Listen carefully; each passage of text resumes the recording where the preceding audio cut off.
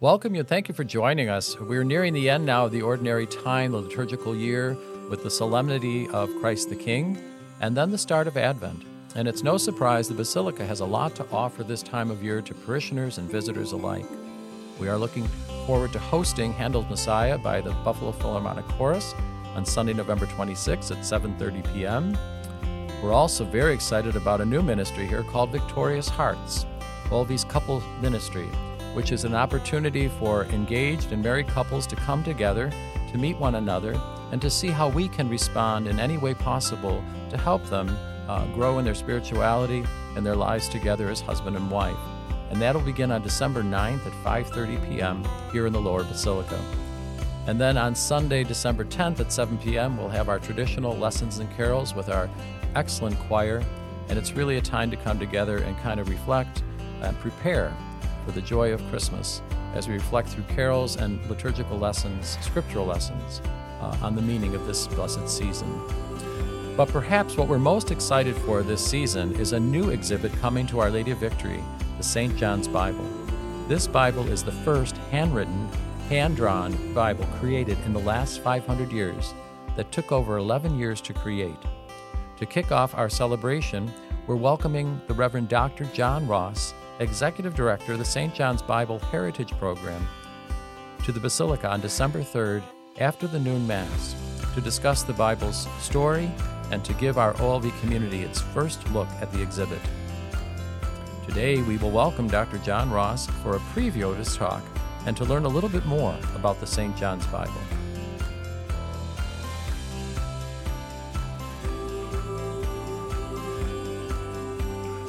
So I'm joined today by the Reverend Dr. John Ross, Executive Director of the St. John's Bible Heritage Program at St. John's University in Collegeville, Minnesota. Before that, John served as the Senior Minister of the Wayzata Community Church in Minnesota and the First Community Church in Ohio. John, thank you very much for being with us today. I'd like to... My pleasure. Thank you. I'd just like to begin, for those who may not understand the St. John's Bible, can you explain it in your own terms to our audience? So the St. John's Bible is the first handwritten, hand-illuminated, monumental Bible to be commissioned by a Benedictine abbey in over 500 years, or essentially since the invention of the printing press.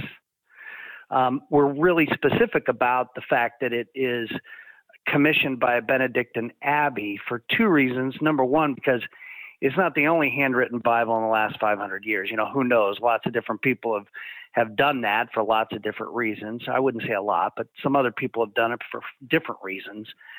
But the other reason we specify that it's from a Benedictine abbey is because that was a long tradition among the Benedictines to commission artists to handwrite and hand illuminate Bibles. But it was a lost art form after the invention of the printing press. It is amazing. I'm in awe when I look at it and I see the beautiful calligraphy, and when you hear about the symbolism behind the artistry, it's just really, it really draws you in. And I'm so excited that our people here in Western New York are going to be able to come and experience it firsthand. I'm curious as to what was your first interaction with the Bible. What was it like?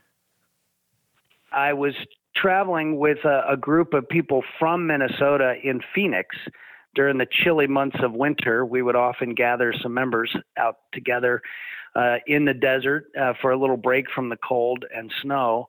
And in that visit, we went to the Phoenix Art Museum where some of the original pages from the manuscript were on exhibit.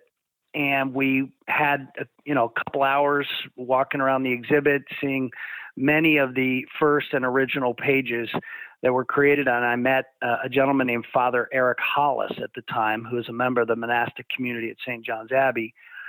And when my wife and I walked out of the building, I remember saying to her that what we had just seen, I thought, was the most remarkable collaboration between the human spirit and the Holy Spirit, which is to say, like, this thing could not have been done by the human spirit and the human endeavor to do big things all by itself.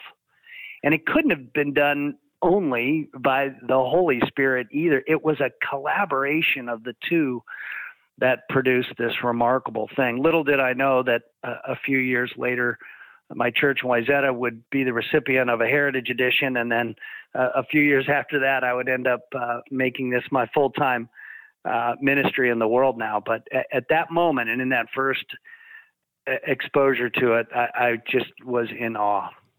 You're right. It's about everything we do as church, no matter what our faith tradition is. It's the human with the guidance of the Holy Spirit. That interaction is so powerful when we truly believe and open ourselves to it. And I believe you're exactly right. The St. John's Bible is that beautiful collaboration and inspiration for us. I guess I'd ask you now is how have you seen it affect viewers? What's been your experience now that you've been sharing it and speaking about it? And I know you do that quite extensively. Well, the important thing to remember is that this has found a home in many different kinds of settings, many different contexts, from a more expected or traditional setting like in a Catholic church or in a Catholic school, but it has also found meaning and a home in places like museums and libraries, retreat centers. The early adopters of this project were universities all across the country. And so the experience that people have and that I've witnessed largely depends on the context itself, but the universal experience that I witness in people is just pure wonder. Like, how did they do this? Mm-hmm. Like, what was the not just the impetus, but the full experience of this thing that took, more than 11 years to create the original manuscript. It was an interesting mix of people that created the original manuscript. Calligraphers and scribes, there were 7 in total, writing simultaneously for 11 years. And then there were 7 artists that each represented a different sort of stylistic approach to the art. Some were people of faith, and some of them were not. But they were all guided by a group called the Committee on Illumination and Text, which was a collection of scholars, theologians, and artists associated with St. John's who gave briefs and commentary on the texts that they chose for illumination for the artist to work from. That's awesome in and of itself when you think about all of those people collaborating together, bringing that vision about, and then executing it in such a powerful, powerful way. Again, you just kind of see the very hand of God working through all of these individuals. And as you say, people of faith, people are not. God uses everyone, right? Yes. Yeah, that's exactly right. And it becomes even more complicated at a real granular level when you realize that the people who were theologically creating this work of art were working with people all the way across the Atlantic Ocean in Wales, because it was principally created in the scriptorium of Donald Jackson in Wales. So the back and forth, especially in the early 2000s, long before we had some of the technology that we enjoy today, it was a massive logistical undertaking to pull this thing off. Never mind the spiritual dimensions of all, the artistic and logistical considerations were just endless. Absolutely amazing. And so excited that we can bring it here and that you're coming here on December 3rd to actually present to our OLV community and all of our friends and guests that come on that Sunday from, I believe, 1 to 2 o'clock in the afternoon on December 3rd. So I was kind of hoping that maybe you could kind of give us a little preview of what they might hear from you when you kick off the exhibit here with us at OLV. Yeah, well, what I hope to do is to help people see why something like this matters for such a time as this. In other words, how can the recreative effort from a medieval art form matter to us today in this modern age? So I will certainly cover the process that was behind the creation of the original manuscript. I'll speak to the equally impressive process that was behind the production of the Heritage Edition, which is the tool by which we can share the full text with the world. But then what I really hope to get to is, why does it matter today? Post-COVID, some people would say post-Christendom in America. I wouldn't go that far. But we've all seen the decline in engagement in religious communities. Why does this matter, and how could this serve us in getting people to be grounded on a daily basis in the Holy Word of Scripture? How could this speak to our world today? So it'll be a little bit of sort of background and history and the creative process, but then I'm always a big fan of asking the question, okay, why does it matter? Like, who cares? I love that, and that is so critical, as you said. In the world today where people are really taking God out of the equation, where people are becoming more and more disaffiliated, we need to make those connections, and I think this is going to be a wonderful vehicle, a wonderful experience for you to challenge everyone just to think about how does it matter, what difference does it make? And I think when people start to reflect on that and actually have time to gaze upon it and to just kind of take it in, you never know what the Holy Spirit's going to do, and you don't know how people are going to be called forward, and maybe something's going to trigger in their mind, yes, I need this word, I need the Word of God, I need to kind of come back and experience however that might be in their own personal lives. So we're grateful for that connection. Yeah, that's right. Father David, it's not also only about the ways that this might draw those who have drifted away from the church, back into a personal and communal experience of Scripture. It also, sends a message to the broader context, especially to those people who use their religion as a source of division and even violence against other people. And we see that in everyday news stories and reports when this work is actually bringing people together across their religious differences. And I'll speak to that next Sunday. How is it that this brings people together across difference, even, fully religious differences, in a time when so much of the world is being divided? Right on, and thank you, because that's what we need more than ever. We need to bring people together, and we need to stop the division and the hatred and the prejudice and all the things that we see in the world today. And, through the power of the Holy Spirit, if we come together as we are going to with you and during this beautiful season of Advent, Christmas, it's a good reminder for us to ground ourselves once again in our faith, whatever that may be, and to know that there's that one God who's watching over all of us, and how beautiful that we can experience that through the Bible and through His Word and the promise that He gives to all of us. And no matter who you are, no matter what you are, lay, single, married, whatever, priest, religious, whatever faith dimension, it's important to remember that faith can change everything. So I'm really excited to come and bring, this experience, because it speaks to pilgrims.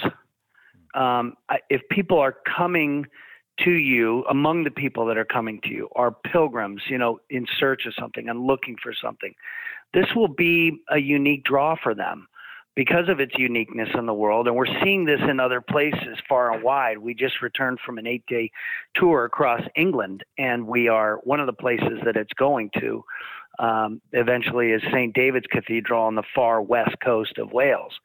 And it's a place of pilgrimage. Durham Cathedral in the north of England is another place it's going to, again, because it's a place of pilgrimage.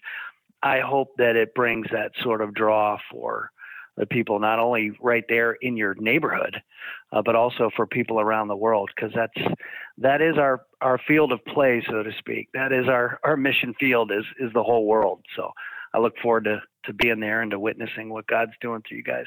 Oh, thank you, because we do get about 40,000 visitors every year. They come from all over 16 countries we've logged in, every state in the United States.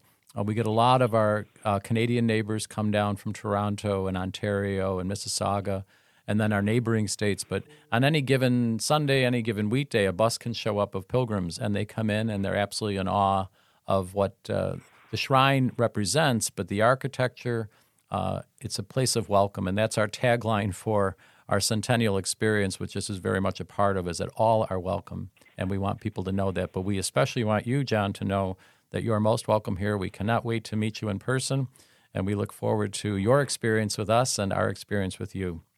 Thank you so much for being with us today, and bless you in your travels and in your good work and in your great ministry. Have a great, great day. Thank you. Thank you. Thank you very much, Father David. I appreciate our time together. I look forward to seeing you in a couple weeks. Okay, thank you.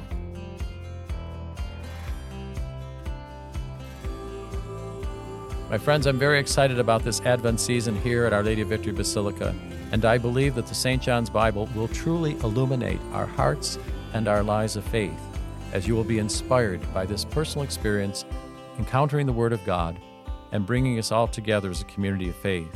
For more information on viewing and upcoming events, head to the olvbasilica.org/Bible to learn more about the St. John's Bible and your opportunity to come and visit and view this extraordinary exhibit.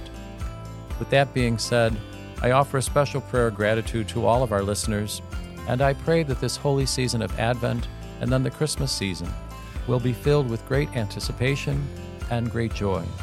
Today, our world more than ever needs to come together to enjoy the peace, the unity, the joy, and the love of our God, incarnate in His Son, Jesus Christ. And may Almighty God bless you this Advent season, that you may continue now to grow in faith, hope, and love in service of God and of neighbor. And we ask God's blessing upon you now. In the name of the Father, and of the Son, and of the Holy Spirit.